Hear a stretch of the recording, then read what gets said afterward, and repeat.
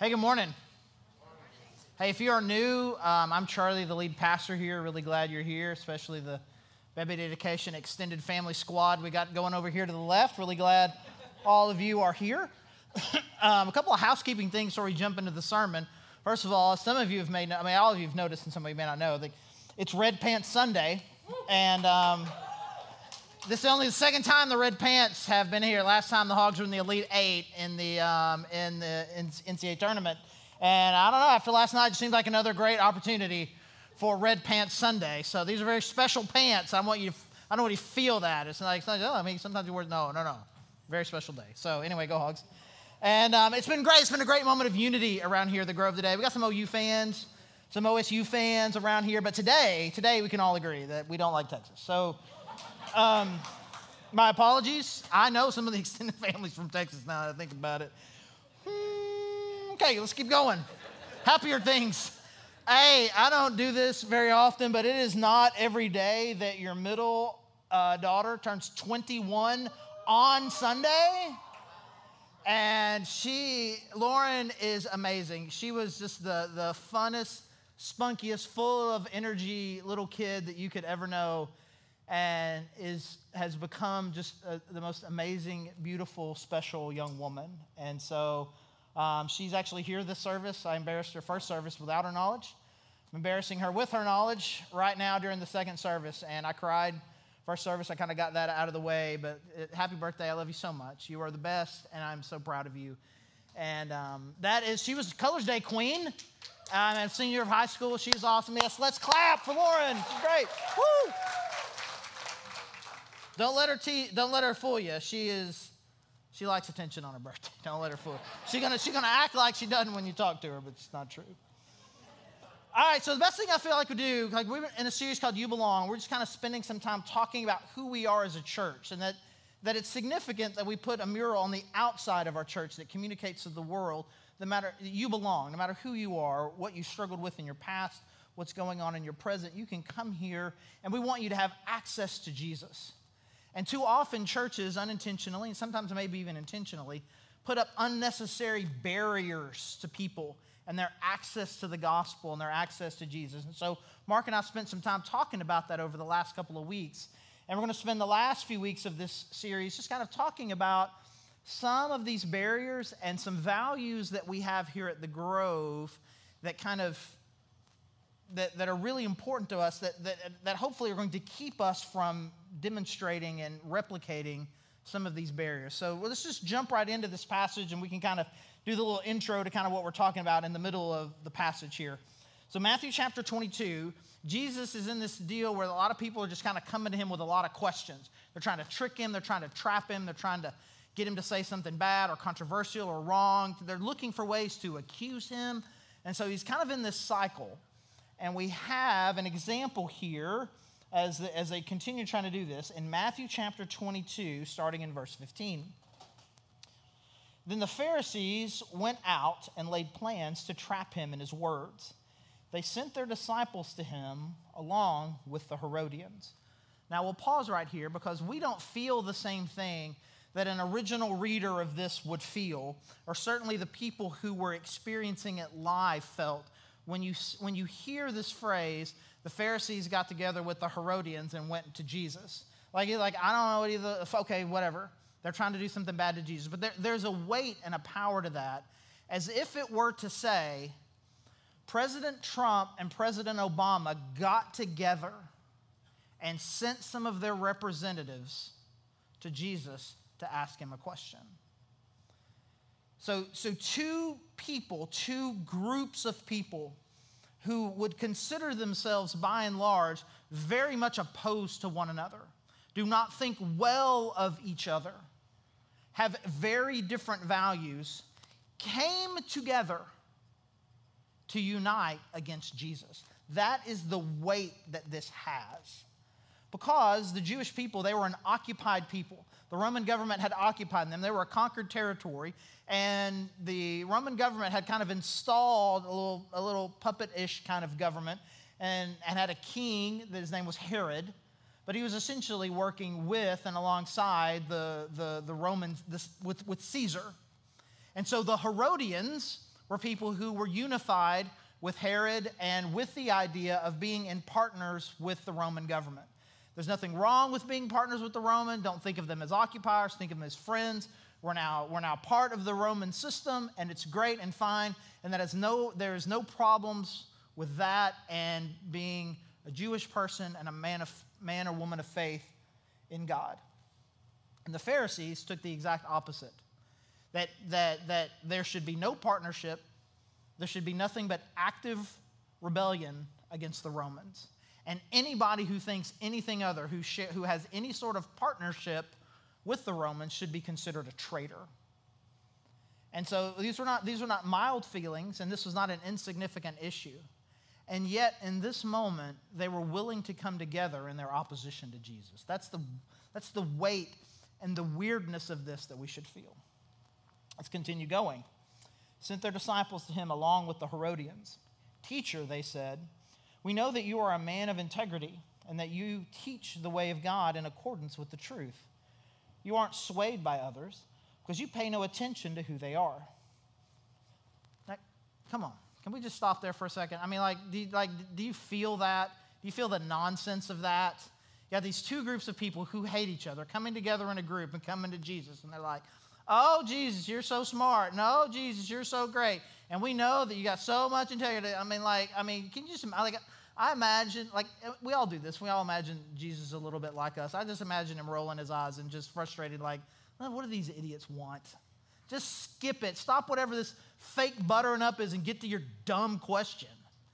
But here they are just trying to butter him up like he's an idiot, like he's going to fall for this, which he's obviously not. Oh, you're so great. Well, anyways, verse 17.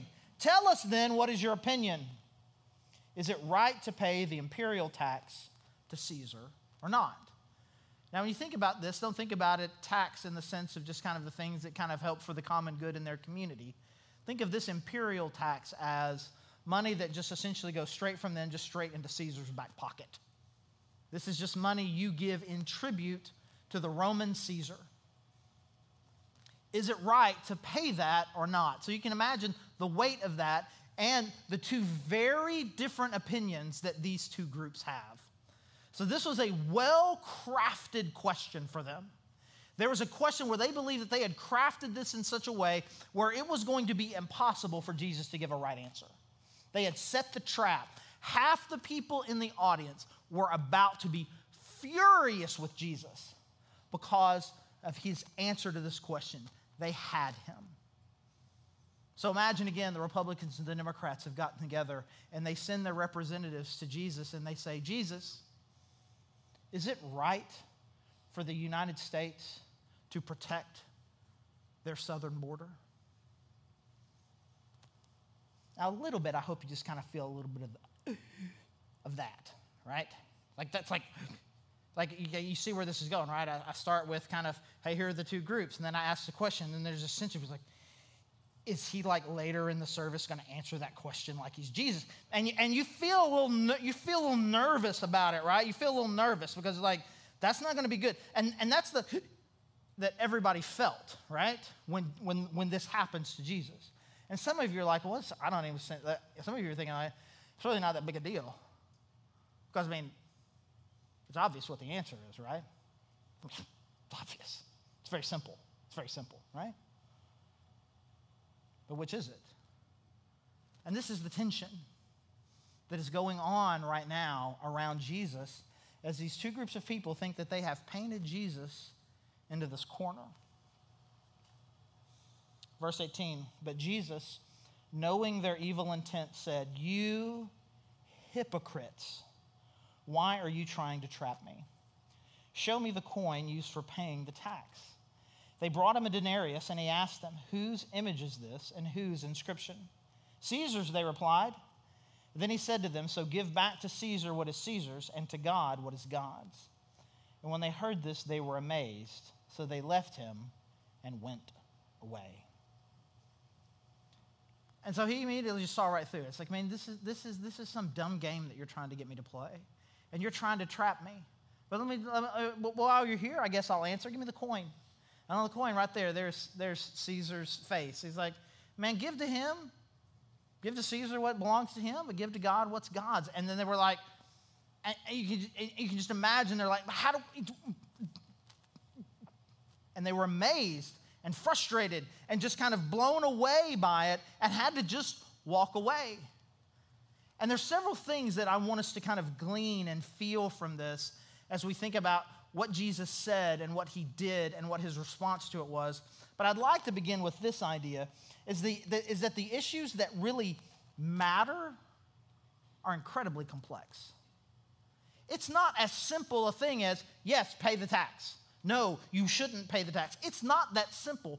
And the things that matter rarely are.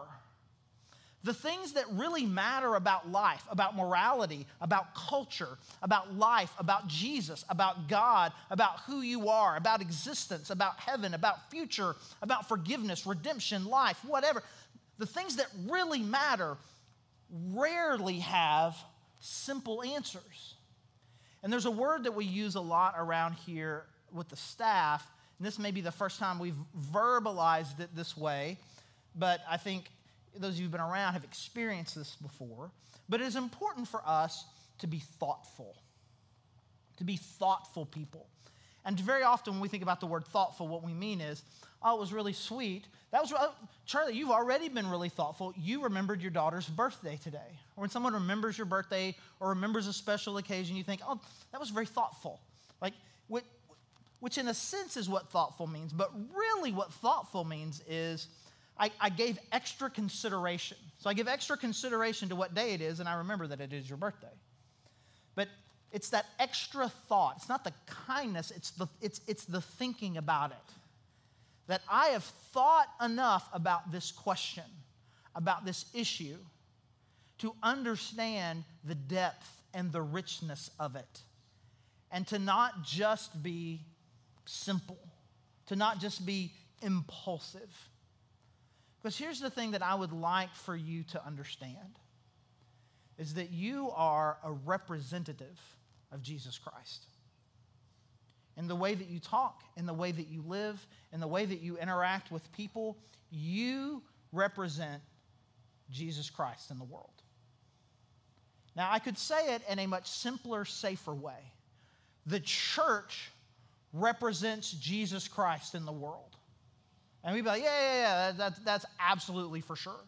We would all agree with that. But I don't want to say it in the simple, safe way. I want to say it in the more personal, dangerous way. You do. Very often we can think, yeah, the church does. The pastor does. He gets up there and he says things, and he's speaking for God in some way. He represents Jesus. You do. And so the question is, in the way that you talk, in the way that you interact, in the way that you are engaging culture, in the way that you are engaging people who are outside of God's people, about things that are going on in the culture, things that are going on in politics, things about morality, things about God, things about life, things about Jesus, are you representing Jesus well? Are you representing his thoughts, his ideas, his wisdom, his character? Are you a good representative? Are you thoughtful about the things that you say?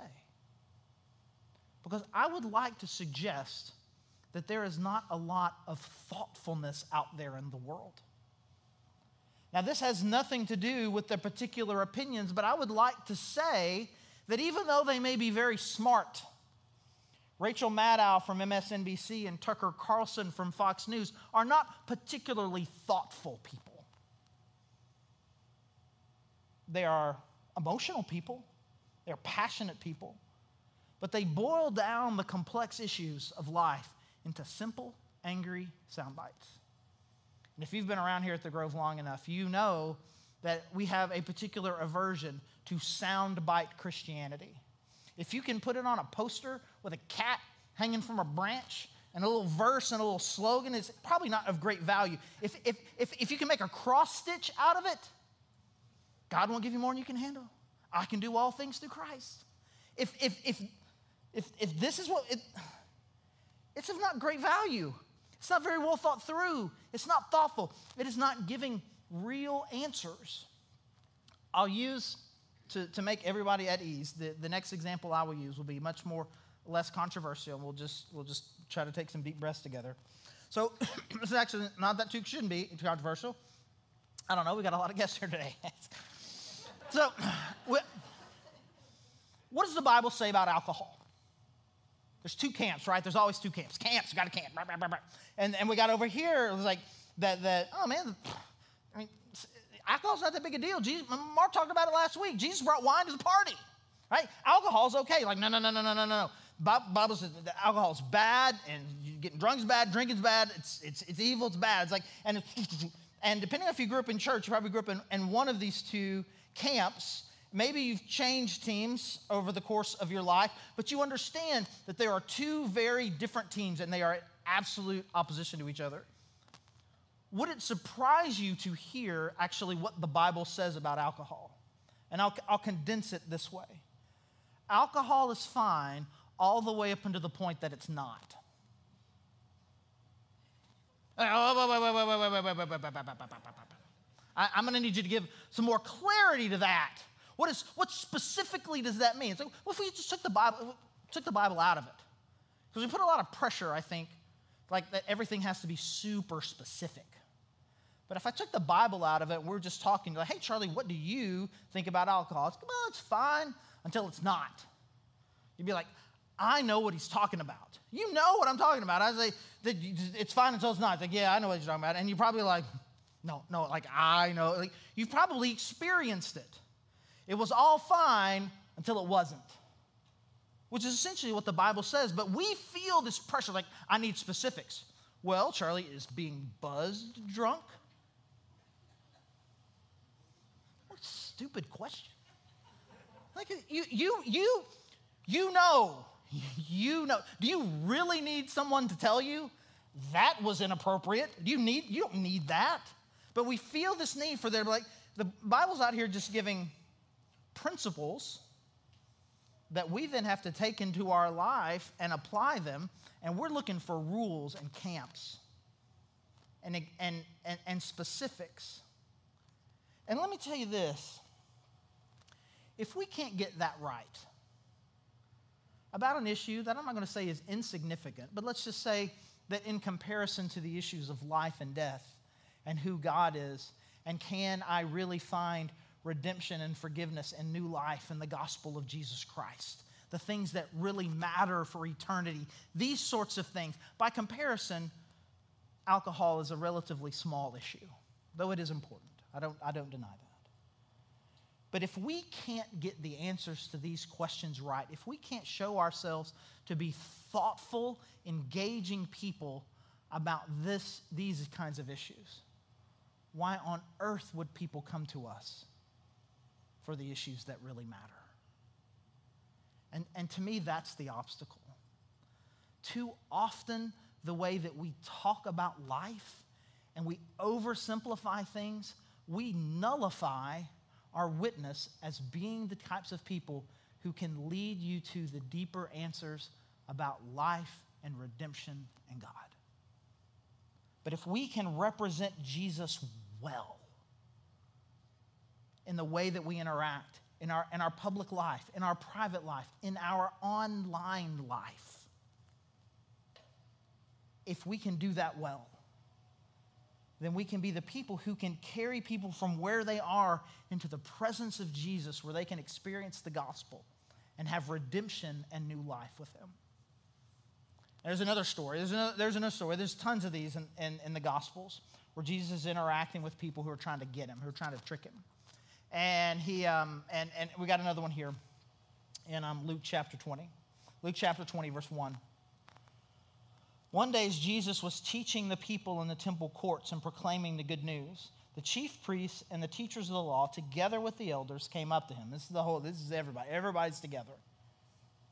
Verse 2. Tell us, by what authority you are doing these things, they said. Who gave you this authority? Now, very different than the first set of questions. This is like a softball for Jesus. It's like putting the ball on the tee right? This is what Jesus most wants to talk about. He may not be interested in whether or not you have to pay a tax to Caesar or not. It's like, wasn't even the point of this question. But this is like the question. This is the thing Jesus loves to talk about. He talks about it all the time. He talks about being the Son of God, talks about being the Son of Man, talking about God as his Father, and the God Father sent me here, and this is what this means. This is like number one topic for Jesus. There is nothing he likes talking about more, it would seem, than his relationship with the Father and how that identifies who he is and how that informs the power and the necessity of his message and his life and his death and his resurrection. And they just put it on the tee for him. And so now we would expect Jesus to be like, well, I'll be more than happy to explain this to you. And yet, verse 3. He replied, I will ask you a question. Tell me, John's baptism. Talking about John the Baptist, this guy that came before Jesus, that essentially was kind of proclaiming, hey, the Messiah is about to come. And he was having people be baptized as a symbol for their repentance of their sins, that they wanted to be clean and they were sorry for their sins. So he's talking about this baptism that he was preaching. Was it from heaven or of human origin? They discussed it amongst themselves and said, if we say from heaven, he will ask, why didn't you believe him? But if we say of human origin, all the people will stone us, because they are persuaded that John was a prophet. So they answered, we don't know where it was from. And Jesus said, neither will I tell you by what authority I do these things. They were trying to trick him. They were trying to trap him. They were trying to get him to say something that if they spun it or they twisted it, that if he could get him to say something in this context with all of us here, then we'll be able to charge him with blasphemy. Or maybe we'll be able to charge him in some way with sedition against Caesar and the government. He's going to say something. And if we just get him, maybe he'll just say something weird or wrong or weird. We take it and we got him. And even though Jesus is not shy about this issue, even he talks about it way a lot before this, talks about it plenty after. In this moment, he's like, Are we going to play this game? I got a question for you. He's like, oh, no, if we do this, if we say this, we say this. We don't know. Like, then I'm not talking to you. Because if we're not going to be honest, if you want to be honest about where you're coming from. If you want to be honest, I'll be honest. But if you're going to play a game, I'm out. And so we'll say it this way, don't play the world's game. Don't play the world's game. There's a game out there, and I like partners like, do I need to explain this? You know the game. It's this very same game. It is a game of anger, division, controversy, gotcha. Where you bring up something and you just kind of bring up the question, you say it just the right way, and you think you got them trapped, and now you're going to be able to fight, and now we're going to be able to, I'm going to be able to show to you what an idiot you are, and how dumb you are, and how evil you are. Have any of you ever had the displeasure of watching a White House briefing?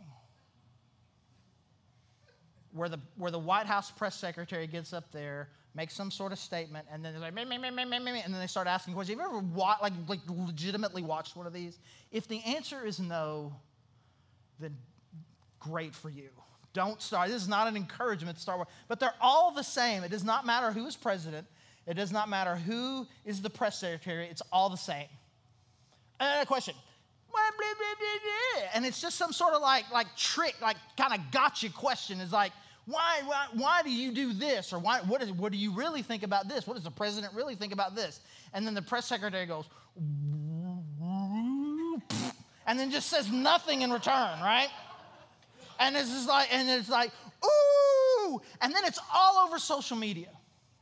All over social media. But here's the thing. You see it on social media, and you'll see the exact same clip tweeted or posted by a Republican and a Democrat. Not a different clip, the same clip.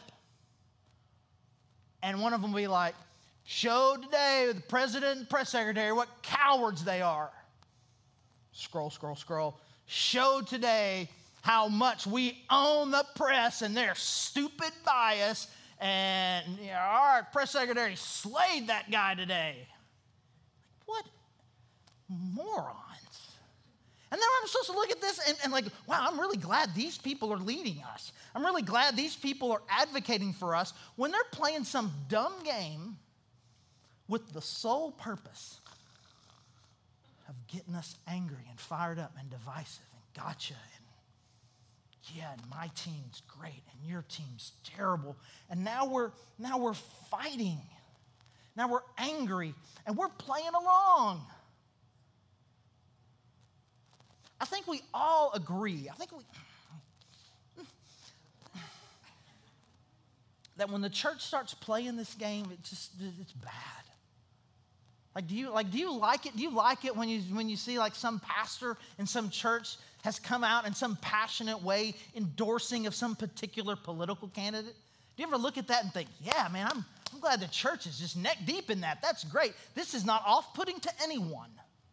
Can you imagine? Can you imagine you walk in here one day instead of preaching? I'm preaching. We got some Senate candidate, some governor candidate in here talking. And I know that there are churches that do that. And our public position and in the privacy of my heart too, like I want to be supportive of other churches and their different approaches.